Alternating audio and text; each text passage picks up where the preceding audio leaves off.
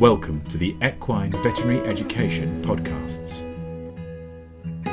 Hi everyone and welcome. My name is Chiara Morelli and welcome to the Equine Veterinary Education Podcast. Today I'm thrilled to have Tanya Sundra with us. She's a member of the Australian-New Zealand College of Veterinary Scientists Equine Medicine chapter, and she founded the Avon Ridge Equine Veterinary Services in 2015. She's going to talk with us about the use of ertugliflozin in the management of hyperinsulinaemia and laminitis in horses. She did a descriptive study that was published on EVE as an original article. Hi Tanya, and thank you for joining us. How are you today? I'm really well, thank you. Thanks for having me. Right. I think hyperinsulinemia and laminitis are a really common disease and equine vets deal with them daily. Can you just explain us what is hyperinsulinemia and how is it related to laminitis? Yeah, sure. It's certainly something that I see, like you say, daily in equine practice, which is what formed the basis of this case series that we're going to discuss today. But really, just a bit of a background. So I think we'll all be aware that insulin is a hormone that's responsible for facilitating the uptake of glucose into cells, and higher than normal levels of insulin can lead to laminitis. So there's been a few studies that have shown that intravenous infusions of insulin to normal horses will lead to the development of laminitis, and those studies were really pivotal in understanding the role that insulin played in endocrinopathic laminitis. So these horses can have abnormally high levels of insulin due to a number of factors. Obesity is probably one of the main ones, given that adipose tissue secretes hormones called adipokines, which can make the tissue more resistant to the effects of insulin. Inappropriate diets, so diets that are quite high in non-structural carbohydrates, will also lead to an exacerbated insulin response in horses. And there are also some breeds, so genetics play a role in their insulin response. So breeds like your British native breed ponies, so your Welshies, Cobs, Shetlands. We also have a lot of them in Australia, but we also see them in Andalusians and Arabs as well. All right, thank you very much. And what kind of treatments are available for hyperinsulinemia in horses nowadays? So historically, I guess drugs like metformin, which most people will probably be aware of, and that drug blunts glucose absorption to orally administered sugars. But there's been a number of studies which have shown that it's got a relatively poor bioavailability in horses. Levothyroxine is another one that's been used previously, and that's shown to improve insulin sensitivity and also promote weight loss. All right. And sodium glucose co-transporter 2 inhibitors, what are they and how do they work? Yeah, so sodium glucose co-transporter 2 inhibitors, also known as SGLT2 inhibitors, they're sort of the new kids on the block, I guess we could call them. And they're a relatively new class of human anti-diabetic drugs. So they're used quite commonly in people to treat type 2 diabetes. They're also used now to treat heart failure and things like chronic kidney disease in people too. But basically how these drugs work is they block glucose reabsorption at the proximal convoluted tubule in the kidney, which promotes glucose urea, which lowers blood glucose concentrations and therefore reduces insulin levels. Okay, and so now we come to the main job that you did basically. What kind of criteria did you use to include or not horses in your study? So this was a retrospective case series, and we looked through my clinical records really to identify the horses that had presented with postprandial hyperinsulinemia and laminitis and who had failed to respond to diet and management changes for a minimum of 6 weeks, and also those who were treated with ertugliflozin for at least 30 days. Okay. And what laboratory investigation did you perform? Yeah, so because we were using an unregistered medication and there was not a lot of long-term safety data on its use in horses, we wanted to make sure we did our due diligence and make sure that I wasn't causing any harm. So in addition to the postprandial insulin that we measured, also ran GGT, creatinine, and triglycerides every 30 days. And that's part of the standard practice protocol that I have when we use SGLT2 inhibitors. What were your results? So we found that in horses that we treated with ertugliflozin, we had a significant reduction in insulin concentrations. So we had a median insulin concentration of over 300 at pre-treatment, and by day 30, this had reduced quite dramatically to 43. But more surprisingly was their lameness also reduced, and I graded them using the modified Obel score that's come out of Queensland. And we started with a score of 10 out of 12, but by day 30, this had reduced to 1 out of 12. This was quite surprising to us, given that a lot of these horses had chronic lamellar pathology on radiographs. And we weren't quite expecting the dramatic reduction in pain that we saw, but it was certainly surprising, but the owners were definitely happy with the results. Apart from insulin and lameness, we also saw an increase in triglyceride concentrations. They increased quite significantly. There was one horse which increased to a triglyceride concentration of 16. However, we didn't see any signs of hyperlipemia in any of the patients in this study. All right. And basically your study did prove a marked decrease in insulin levels and lamenesses associated with laminitis after 30 days of treatment. Can I just ask you, what do you think has been the main limit of this study? Yeah, so it was obviously a retrospective case series, and the main limitation was the fact that we didn't have a control group. So that it was something that'd be really good to do would be a prospective, randomized, blinded clinical trial. But for the purpose of this study, because it was retrospective, we didn't have a control group, and our case numbers were relatively small. SGLT1, what role do they have, and how can they interfere with the treatment? I don't think they would interfere with the treatment as such, but just to give people a little bit of background who may not be familiar with SGLT2 and SGLT1. So at the level of the kidneys, SGLT2 is responsible for about 90% of glucose reabsorption, and SGLT1 accounts for the remaining 10%. So there's some speculation in human medicine that by blocking SGLT2, we might see an upregulation in SGLT1. We don't really have the data on this in horses, but it's certainly something to consider. Okay, all right, thank you. So you did say that there was a big improvement in the laminitis score of all your cases. Can I just ask you, were the horses on box rest, or did you leave them just in a restricted turnout? What did you do with them? No, the majority of horses were actually confined due to their persistent lameness. So they were being managed, as you would imagine, a chronically laminitic horse being managed. So they were confined in yards. Not all of them were in stables, but definitely they were all in sort of small yards. But the median duration of lameness of horses in this study was 41 weeks. So these were all really chronic cases which had failed to respond to conventional management. Do you think that the level of laminitis has improved only due to the ertugliflozin or also because of the box rest? I don't think so. Again, without having a control group, it makes it hard to determine whether it was a temporal association or a treatment effect. So we can't rule that out.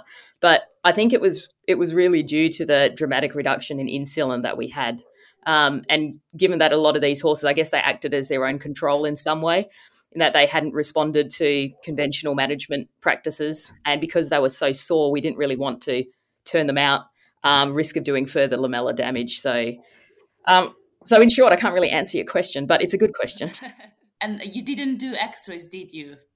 We x-rayed a lot of horses, but not all of them were x-rayed, just due to the financial constraints from the owner. Yeah, sure. And the one you did x-ray, what kind of pedal bone rotation did they have? Well, they varied. There were some with, I can't tell you the exact degrees, but, there was a whole spectrum of rotation there. Like some of these horses had been chronically laminitic for, up to 5 years with intermittent bouts of chronic laminitis. So you can imagine what their feet looked like on x-rays. Yeah, sure. But yeah, we definitely had a whole spectrum of changes on radiographs. All right.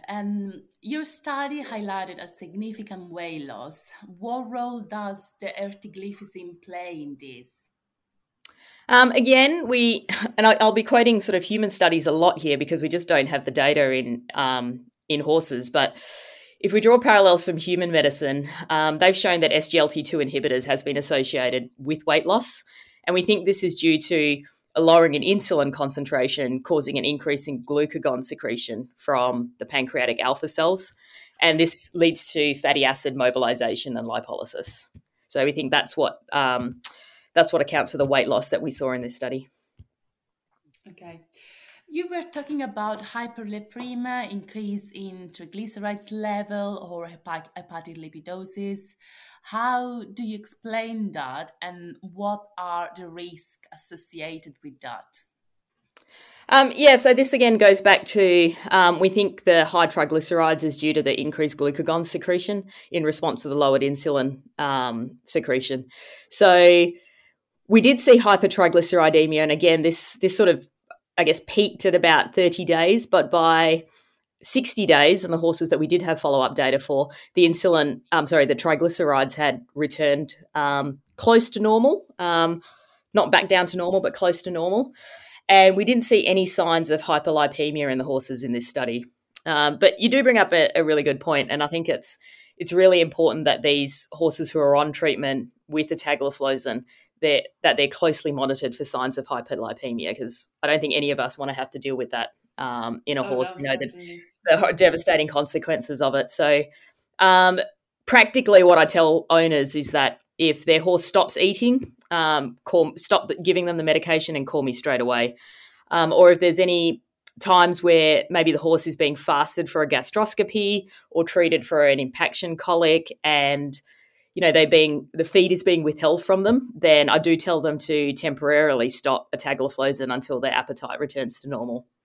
And this is what they do with people as well. If they're on treatment with SGLT2 inhibitors and they're required to fast for sort of minor surgeries or day procedures, their anaesthetist will actually temporarily stop SGLT2 inhibitor therapy 2 to 3 days prior to this, and they'll then resume it once the patient goes back to eating normally. Okay. And polyuria and polydipsia is something that you did mention in your paper, and you also seen other signs like glycosuria. Yes. I would have expected glycosuria, to be honest with you, but what about polyuria and polydipsia? How do you think ertugliflozin is causing that? So we think it's potentially due to the glucoseuria causing a chronic osmotic diuresis. Again, this is drawing parallels from human medicine, but it's certainly what they see in people. And it brings up also another good point that there is a risk for volume depletion. So it's really important that these horses are always are given free access to clean, fresh drinking water. Oh, okay. So basically, what you would tell them to stop the treatment if they would stop eating or did look lethargic maybe, and if the polyuria and polydipsia gets severe, stop treating as well. Would you warn them for something else, or this is what you would focus on? That's what I definitely focus on. I don't tend to worry too much about the PUPD. I am checking their creatinine monthly, and I haven't seen any clinically relevant changes in creatinine. So I don't think we're having issues with kidney function. But it's really important that they're not allowed to get dehydrated. Or if there are times that they are going for long periods of time without water, then I would temporarily stop ertugliflozin. Okay. Can you actually do that without interfering with the treatment, stopping ertugliflozin for a few days and then restarting it? Or do you have, to change those, change anything? I think in that case where the risk might be high that would be developing complications, then I would choose to prevent that from developing and then deal with their insulin levels once the horse is better. So we know that ertugliflozin, there's been a few horses where I've checked at day 1 or 2 of starting treatment, and we know that it lowers their insulin levels really, really quickly. So I think you can stop for 2-3 days without too much concern, and then restart treatment, and their insulin levels will come down really quickly. Okay, thank you very much for that. So I think we all agree that it's worth to consider ertugliflozin as successful treatment for hyperinsulinemia. Definitely, I think probably more studies are needed regarding this medication. One thing I'd like to ask you, the importance of testing before prescribing the medication, because quite often the main limit are money, really. So Sure. if I see a fat horse, the first thing I'm going to think about, especially if it's a little bit footsore or increased digital pulse, is probably either has a chronic laminitis or is going to start soon to have laminitis. One thing I get asked though, why do you think it's so important testing if clinically, clearly this horse has hyperinsulinemia? Do you actually think that testing then is needed before starting treatment with this medication, or we can actually get away with treatment without doing any blood test? Look, I guess that's for the individual vet to have that conversation with the owner, and you've got to weigh up, pros and cons. But I certainly test all my patients before starting them on treatment. I can't think of one off the top of my head that I've started on treatment without testing their insulin levels, because one, I tend to test them all postprandially, and I think that gives the owner a really good indication of what they're feeding, whether or not it's appropriate or not, and whether the horse has an appropriate insulin response to their diet. The other thing that testing does do, in regards to insulin testing, is owners really like having that number. So, if their horse starts off with a pre-treatment postprandial insulin of, over 200, and even though it's being managed very well on a low sugar diet, and following treatment, you go back and retest, it's, dropped down quite considerably.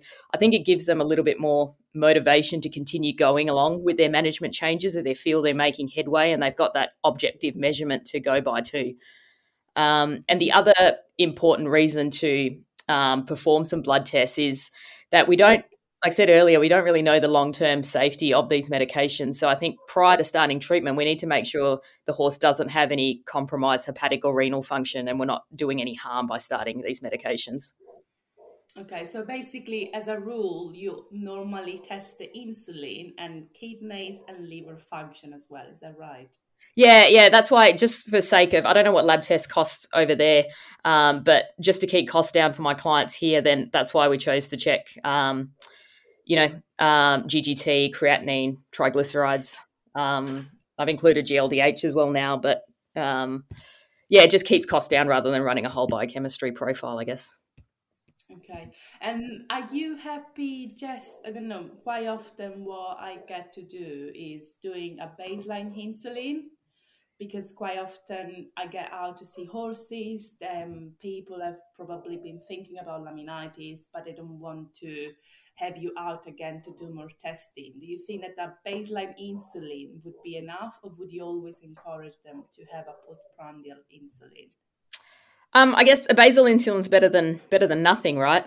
If it comes up with a high level, then you've certainly have got something to work with. But the frustrating part comes with, if it's quite low or normal, but in the back of your mind you're thinking this horse, has to have postprandial hyperinsulinemia, then they have to pay for another test. So I'll always try, even when I'm booking in these appointments, if it's a little Welsh pony that the owner says has been, not wanting to walk around as much, well, it sort of sings out that we're probably going to have to do some sort of metabolic testing.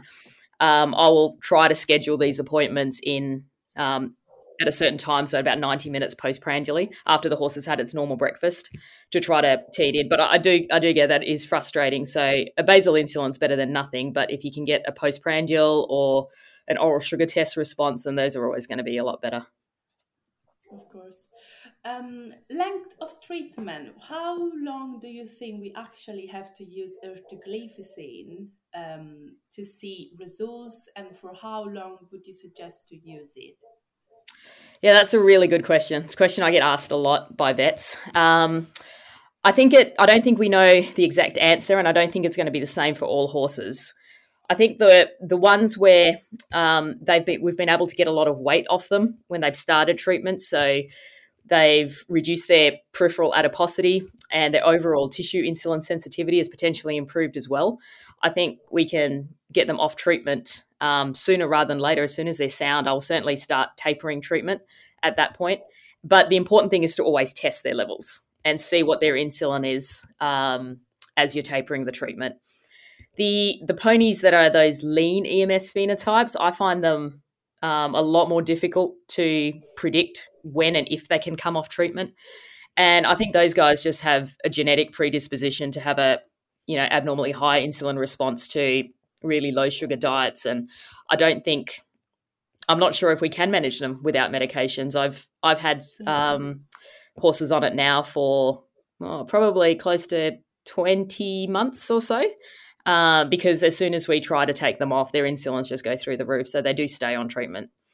So to answer your question, we don't really know how long to keep them on. If they can get a lot of the weight off them and they're sound, then obviously try to stop them. But the most important thing is if you're tapering or stopping treatment, then make sure you recheck them and catch those insulins before the horses become laminitic. Okay. And you will always do postprandial insulin in these cases, right? Yeah, because that's generally, like I said, is what I use the majority of the time. So it just means we're comparing apples with apples at each time point. Sure. Okay. How do you select your patients? Because the horses in this studies had 6 weeks of diet prior starting treatment with ertugliflozin, right? Yep. Yeah. So how do you select them? Do you normally wait to see any changes in the diet, any response to the diet? And is there any case in which you would suggest treatment straight away? So that's another really good question. There's so these horses, they had diet and management changes instituted for a minimum of 6 weeks. Like I said, some of them had been laminitic for years, so they had already. The owners were managing their diets really well. They, were doing everything right, and we still weren't able to improve their insulin response. So those guys, because they were all chronically laminitic, they went on treatment, and they obviously improved, which was really good. But as far as how I'm using the medication now is, I certainly don't think that it's a substitute for diet and management, and I certainly wouldn't be advocating its use if an owner isn't 100% committed to, instituting proper diet and management changes. And it's not going to be a substitute for just turning a obese Welsh pony out into a paddock in your case in the middle of summer when they're knee high, full of green grass. I still think management needs to be a significant element in this. But certainly if I'm presented with an acutely laminitic horse that's very, very sore, and the owners have already started a low sugar diet, I'd have no problem starting this horse on ertugliflozin, because I think the insulin response is going to be quite dramatic, and I think it does improve their recovery from laminitis over just diet and management alone. The improvement in the laminitis score, do you think that it's just an improvement in the lamella health, or is there any other effect of ertugliflozin that has changed the laminitis score? Look, I think we're certainly seeing the effect of lowering insulin concentrations on things like IGF-1, which has been postulated to be, one of the reasons that horses get laminitis from high insulin levels, and how this affects the foot.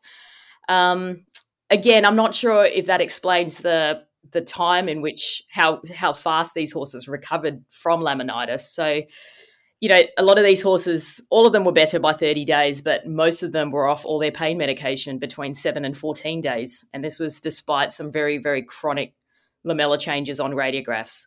So we're not reversing those changes in 7 to 14 days. But there's some evidence in human medicine that chronic insulin resistance actually leads to some chronic pain conditions like fibromyalgia. I'm going off on a little bit of a tangent here, so stop me if you want to. But there's a neurologist in Texas who looked at this and who showed that treating a subset of his patients with fibromyalgia with insulin sensitizing medications like metformin dramatically reduced their pain scores. And this was patients that weren't responding to conventional treatments like gabapentin. And he thinks that this is because insulin actually modulates some central pain pathways within the brain. And by improving their insulin sensitivity, we're modulating these neuropathic pain responses. So that's just one theory. There's no evidence for that in horses, and they're only starting to look at that in people. But I think it's something it's a really, really interesting and exciting area that we do focus a lot on what's going on in the foot, but I'm sure there's a lot of peripheral pain pathways that we're ignoring with these horses with chronic laminitis. Okay, thank you very much for that. And do you think a different dose would help? We were discussing about all the side effects, so hyperlipemia, increase in liver and kidneys values. Do you think that a different dose would be helpful? Yeah, so I'm using it now at 0.025 mg per kg, so half the dose than what is published in the paper. And obviously, we need some PK data, and I'm in the process of trying to get some funding to do this. But in the meantime, I have started using it 0.025 mg per kg, and I found a similar reduction in insulin concentrations without seeing the increase in triglycerides. So that tends to be the dose I use now to treat patients. But again, most of my experience is at that high dose, so I'm not sure how effective or if the 0.025 dose is going to be effective in all patients, but I certainly would start there in terms of how I'm using it in clinical practice. Okay. And do you think that all horses are suitable for this dose, or according to the severity of the insulin level and their obesity level, that would change? I don't really have enough data, I guess, to comment on that, whether or not if we wanted to see increased weight loss or if we have lean horses, they go on a lower dose versus more obese horses. So I tend to just start them at this point at 0.025 mg per kg, and I haven't seen um, any ones that haven't responded to insulin so far. But again, in a very small number of horses. But I think given that I'm not seeing the increase in triglycerides at this dose, I'd be happier to continue on with this for all horses and then titrate the dose if needed. If they don't respond, you can always increase it. Okay. And why did you start using ertugliflozin?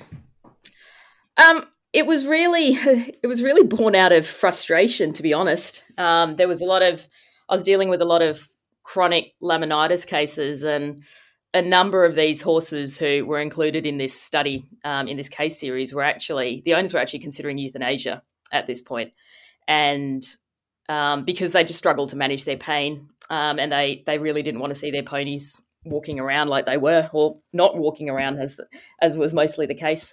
So yeah, it was between a conversation I had over Zoom between me and Dave Rendell, who's one of the co-authors on the paper, and I was just asking him about what's some of the different ways we can look to managing these ponies, because people are considering putting them to sleep, and we knew there wasn't a lot of evidence to use ertugliflozin. Nick Frank in the US had used it on a few patients, and I know Dave had spoken to him previously about it. So we decided to try it on some of my more chronically laminitic horses to see if it would make a difference. And it's been a game changer for those ponies, because all of them are all back in work now, and the owners are really, really delighted with their responses.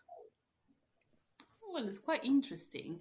Have you ever had a case that didn't respond as you would have liked to ertugliflozin and you had to change plan?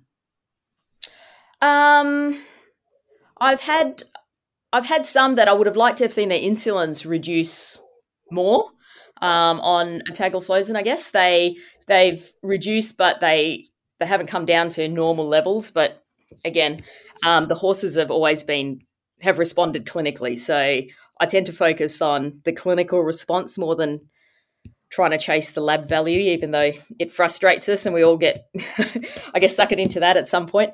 There's been a couple that after 30 days, their insulins have increased.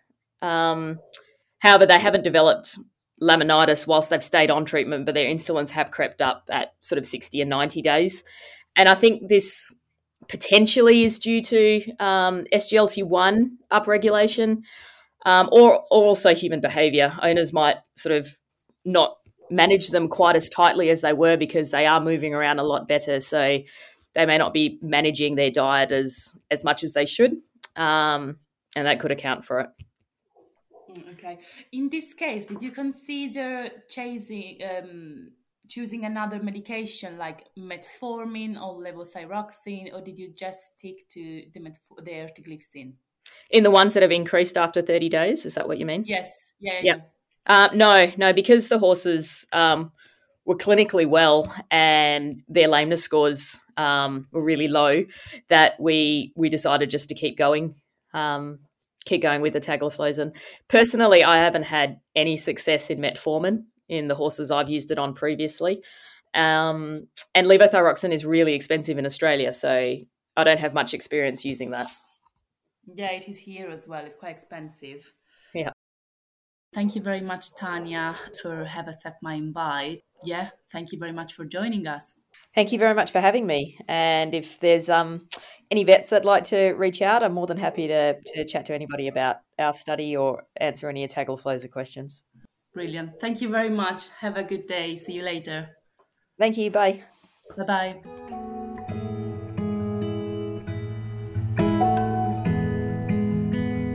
Thank you for listening to this Equine Veterinary Education podcast. More on the subjects discussed in this podcast can be found online at wileyonlinelibrary.com/journal/Eve.